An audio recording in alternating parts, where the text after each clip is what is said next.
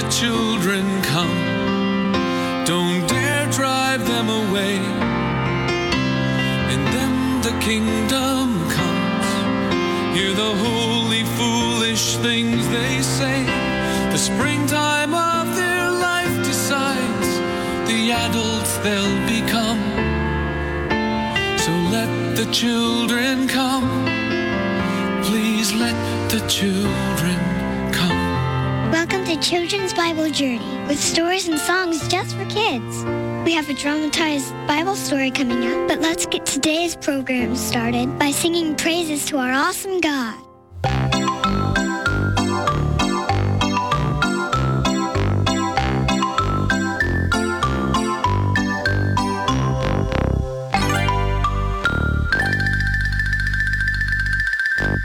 Jesus made my fingers, Jesus made my toes, Jesus made my belly button and my button nose, Jesus made my elbows, Jesus made my hair, Jesus made my everything with tender loving care. Thank you, Jesus, thank you, Jesus, 'cause you made everything.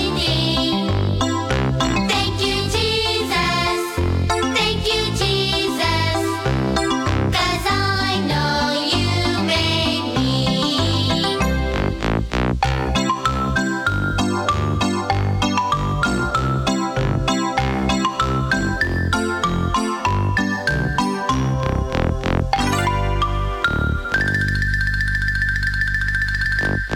Jesus made the flowers. Jesus made the trees. Jesus made the shiny leaves a blowing in the breeze. Jesus made the sunshine. Jesus made the sky. Jesus made the pretty things I see with my two eyes. Thank you, Jesus. Thank you, Jesus. 'Cause you made everything.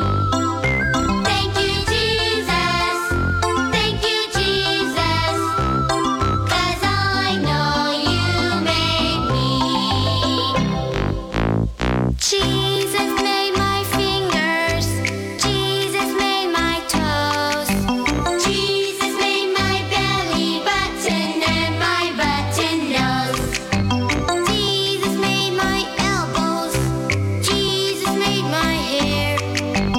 Jesus made my everything with tender loving care. Thank you, Jesus. Thank you, Jesus.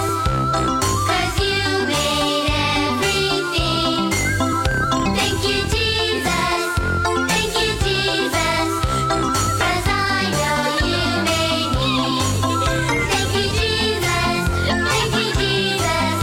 'Cause you made everything. Thank you, Jesus.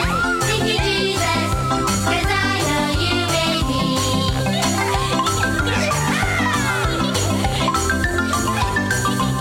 In God promises to never leave me.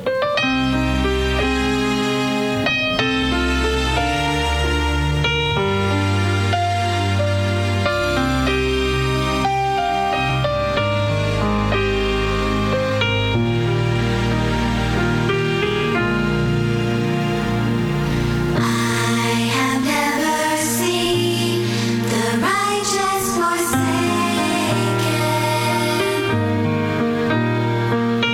I have never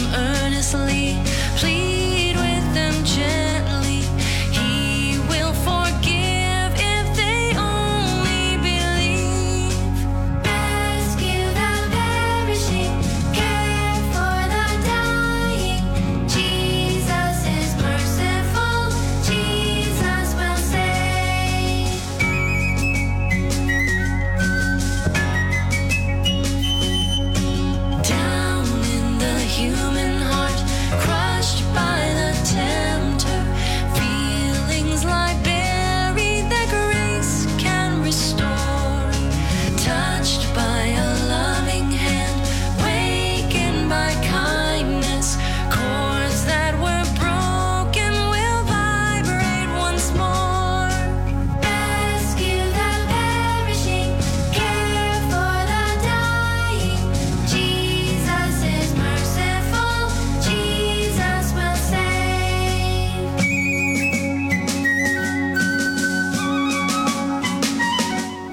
Singing about Jesus sure makes your heart feel happy. We'll do some more singing in a few minutes.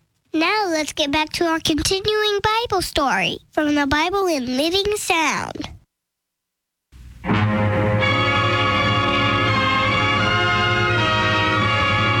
The people of Israel had escaped their biggest danger now that the Egyptian army no longer existed, and they were safe for the time being. But further trials and difficulties faced Moses and his people as they began to cross the wilderness. Father, it's so hot, and I'm so thirsty. I'm afraid we're all thirsty, son. Sharon had the last of our water this morning. Let's hope we soon find some. But isn't there any water left? Not the least little drop?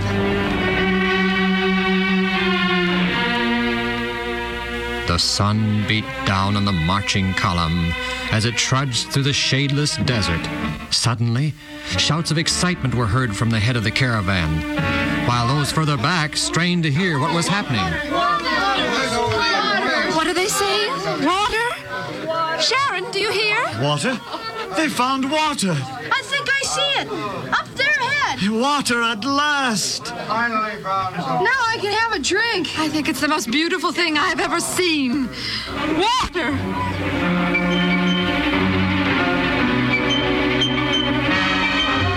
This water doesn't smell right to me. It smells awful. It smells like brackish water to me. Maybe it's no good for drinking. I'll taste it. Ooh, it's bitter as gall. Bitter? You mean it's no good? Poison you if you drink it. Oh, what shall we do? What shall we do? We can't go on any further. We'll die of thirst. I tell you, we'll die. I'm so thirsty, my mouth feels dry.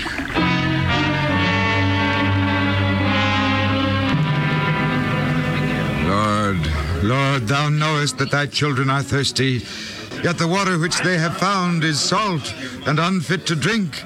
Help thou thy children. Be not downhearted, Moses. Take the branches of the trees that thou seest and cast them into the water.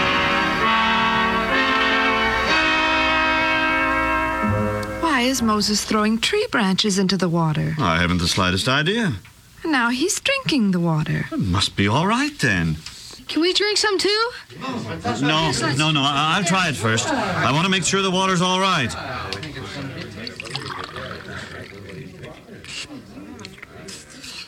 It is sweet and fresh. Here, Sharon, Mebed, drink all your fill. You too, dear. Oh, isn't it wonderful? A direct miracle of God.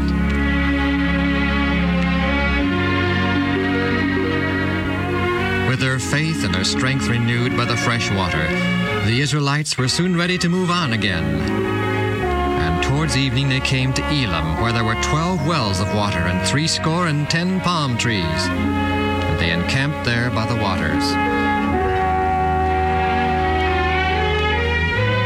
They rested at Elim for some weeks because Moses wanted them to be rested and strong for the next stage of their journey. When Moses felt that the people were rested sufficiently, he gave orders to resume the journey. For many days they traveled across that hot, dry wilderness, making camp at the most likely spots. This journey is so tiring, and it's getting worse all the time. Well, I almost wish that we'd never left Egypt. There's Moses over there with a crowd around him. He's telling them something. Let's go closer and listen. Yes. Now become all of you, for I have already spoken with the Lord about our lack of food, and I have his answer. Answers aren't going to fill our stomachs. How little little faith you have.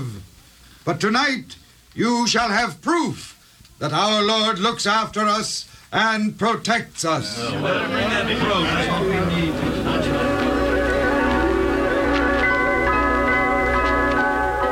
And that evening, a mass of quail flew by, and the Israelites caught them and ate their fill. And in the morning, the dew lay round about the camp. And when it had gone up in the heat of the morning sun, behold, upon the face of the wilderness lay small round things, as small as the hoarfrost on the ground. This is funny-looking stuff. I wonder what it is. I've never seen anything like it. Have you, Father? It must be the bread that the Lord promised us. My people, your attention, please. It's Moses. Last night you had your fill of meat, even as the Lord promised. And this manna on the ground is the bread which the Lord has given you to eat. Bread? Funny looking, isn't it? This is the thing which the Lord hath commanded. Every one of you gather up enough for his needs for today, according to the size of his family. Take no more than you need, and leave none to keep till morning. But some of the people gathered more than they needed, and by the following morning the manna had spoiled and bred worms and stank. And Moses was angry with them for having disobeyed. Once again, some of you have disobeyed the Lord. He commanded you to gather only 1 day's supply. When you gathered more, it spoiled. So shall it be on all days except the Sabbath day. For 5 days you shall gather as much of it as you need for that day and no more. But on the 6th day you shall gather twice as much, and that manna shall not go bad. And you shall eat it on the Sabbath day, and on the Sabbath you shall do no work, and you shall rest in your place. For God so rested himself when he created the world.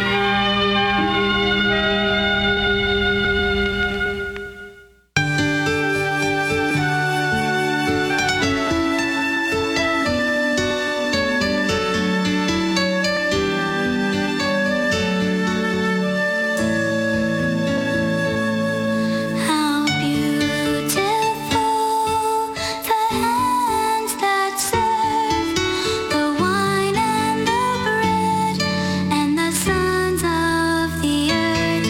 How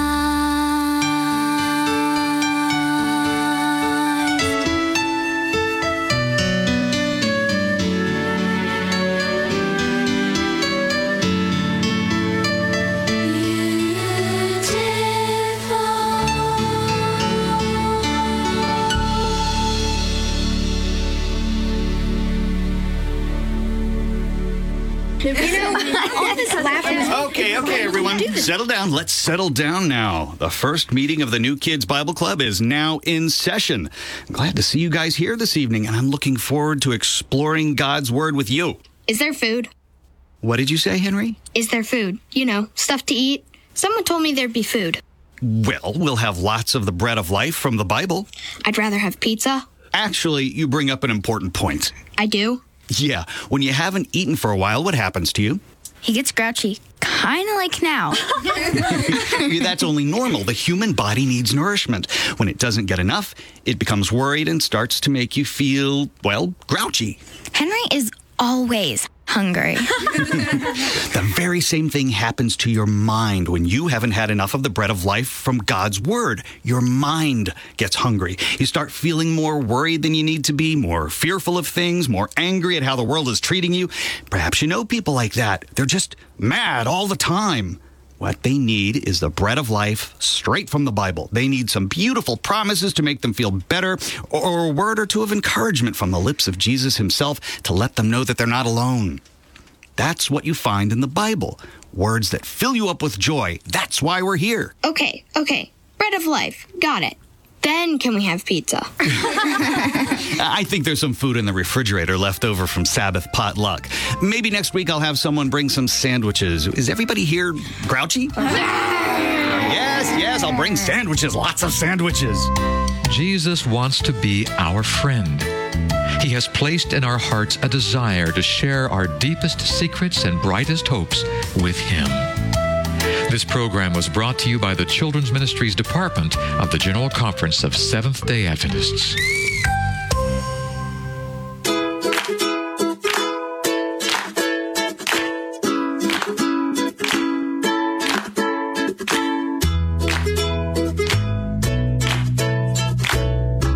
Hi, boys and girls. This is Ms. Kathy. I'm so happy you've joined me today for another story just for you.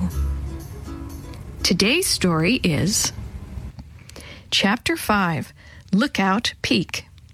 Knock, knock, Willie said to Chris as Chris pushed his bicycle beside Willie's wheelchair. Who's there? Chris responded. John. John who? Chris asked. John the Baptist, Sammy answered, running up behind Chris and dumping his bottle of water over Chris's head. Why, you, Chris said, spluttering. The girls and Ryan laughed. Chris let go of his bike and ran after Sammy. Within seconds, everyone, including Chris, was laughing. By the time they reached the top of Lookout Peak, Chris was glad the water on his head had cooled him off. It was getting warmer and warmer. He was the first up the hill and the first to find a cold drinking fountain. Ryan went to sit on the lawn area overlooking Mill Valley and motioned for Chris to join him. In a minute, Chris said, and wandered over to where Sammy and Willie were getting a drink at the fountain. Sammy looked up from the fountain and grinned. He scooped up a handful of water and threw it at Chris. John the Baptist, he said, laughing. Enough. Guys, I want to ask you something serious. Ooh, he wants to get serious. That's different, Willie said. Tell me what it's like to get baptized, Chris asked. What's there to tell, Willie asked. You hold onto the pastor's arm and he dunks you under the water. No problem, unless you're afraid of water. I mean, Chris said, how do you feel inside? Like I said yesterday, I wanted to be baptized and be a part of the church, Sammy said. I guess being baptized means different things to different people. Sammy's right, Willie said. I don't think I understood all about it when it happened, but when I think about it now, I feel good inside. Hey, water baby, over here, Ryan shouted to Chris. Don't listen to him, Chris, Sammy said. He doesn't know anything. Just figure it out for yourself, Chris, Willie said. It's just between you and Jesus. Chris looked at Willie and Sammy, then over at Ryan. He looked as if he were trying to make up his mind. Finally, he left Willie and Sammy to join Ryan. Cars began arriving a few minutes later. Mrs. Vargas soon chugged up the hill in her car, too. Come on, Chris, Ryan, Maria, she shouted. I have lunch for you. Chris bolted through his peanut butter and jelly sandwich and apple so quickly he barely tasted it. Within a few minutes, he was standing on the concrete lookout behind the fence. Maria joined him in a few minutes, dropping a quarter into a slot by a telescope. They took turns using the machine to look all over Mill Valley. There's our house, Maria cried, and let Chris look through the telescope to see their house far below them. We're supposed to be finding the 2 crows, Ryan said. Well, I looked up and down the river. I didn't see anything that looked like 2 crows, or even 1 crow. Well, that's the end of our treasure hunt, Jenny said. "Here, you guys, did you see this?" Willie said behind them. Chris and the others turned to see Willie looking at a series of photographs displayed on the wall behind them. "What? They're just pictures," Ryan said. "Look," Willie said, "remember what Mrs. Shue said about geography changing?" "The Mill Valley Flood of 1911, Chris read. "Funny, I don't remember that," Sammy said. "Probably because it happened before your grandfather was born," Willie said. "But I don't think a flood could move boulders or a hill, could it?" Ryan asked. "Maybe not, but it could move a river." Willie pointed to a photo that showed Mill Valley. The white line shows where the river flows today through the west part of town. This dotted line shows where it flowed before 1911, through the east part of town. "Look at that," Maria breathed. "The flood was caused by a landslide just below us. That made the river change its route." "And flooded out hundreds of people in the meantime," Willie said. "We've been looking on the wrong side of town," Chris said excitedly. Without saying another word, 7 heads turned toward Mill Valley. The map showed them a wide brown stretch to the east of town that was the riverbed. They looked below them. They expected to find something that looked like an old river. All they saw, stretching from Lookout Peak to the mall where they started, were streets and houses. "Nothing," Chris muttered to himself as he helped his mother load his bicycle into the trunk of the car a little later. "All our miles, all our looking, for nothing." He pulled the door to the back seat open and threw himself down on the seat. "Well," Mrs. Vargas said, "there's always serendipity." "Sarah, who?" Ryan asked. Mrs. Vargas laughed. "Serendipity. It means good things happen to you when you don't expect them." "Kind of like getting a blessing from God that you didn't ask for?" Maria asked. "Something like that," Mrs. Vargas said. "You know, so many good things happen to us every day. Most people don't take time to be grateful for them." "Good things?" Ryan asked. "Like what?" "Like the weather, for instance," Mrs. Vargas said. "What would have happened if it was still raining today? Did you think to ask God for good weather? Did you thank Him for it?" The 3 kids were silent for a long moment. "Some things just happen," Ryan said finally. "And some things don't," Mrs. Vargas said. "Like I said, serendipity." As they headed toward home, Chris's mind tumbled.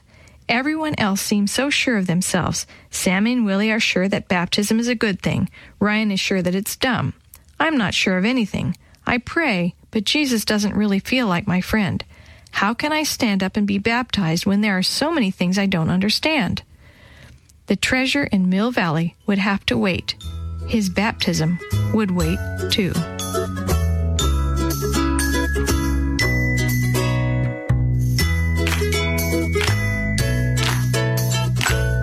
The story you have heard today is a chapter of the Shoebox Kids, Book 1, The Mysterious Treasure Map. It was written by Jerry D. Thomas and used with permission from the Pacific Press Publishing Association. If you're interested in any other books published by the Seventh-day Adventist Church, please visit AdventistBookCenter.com or call 1-800-765-6955.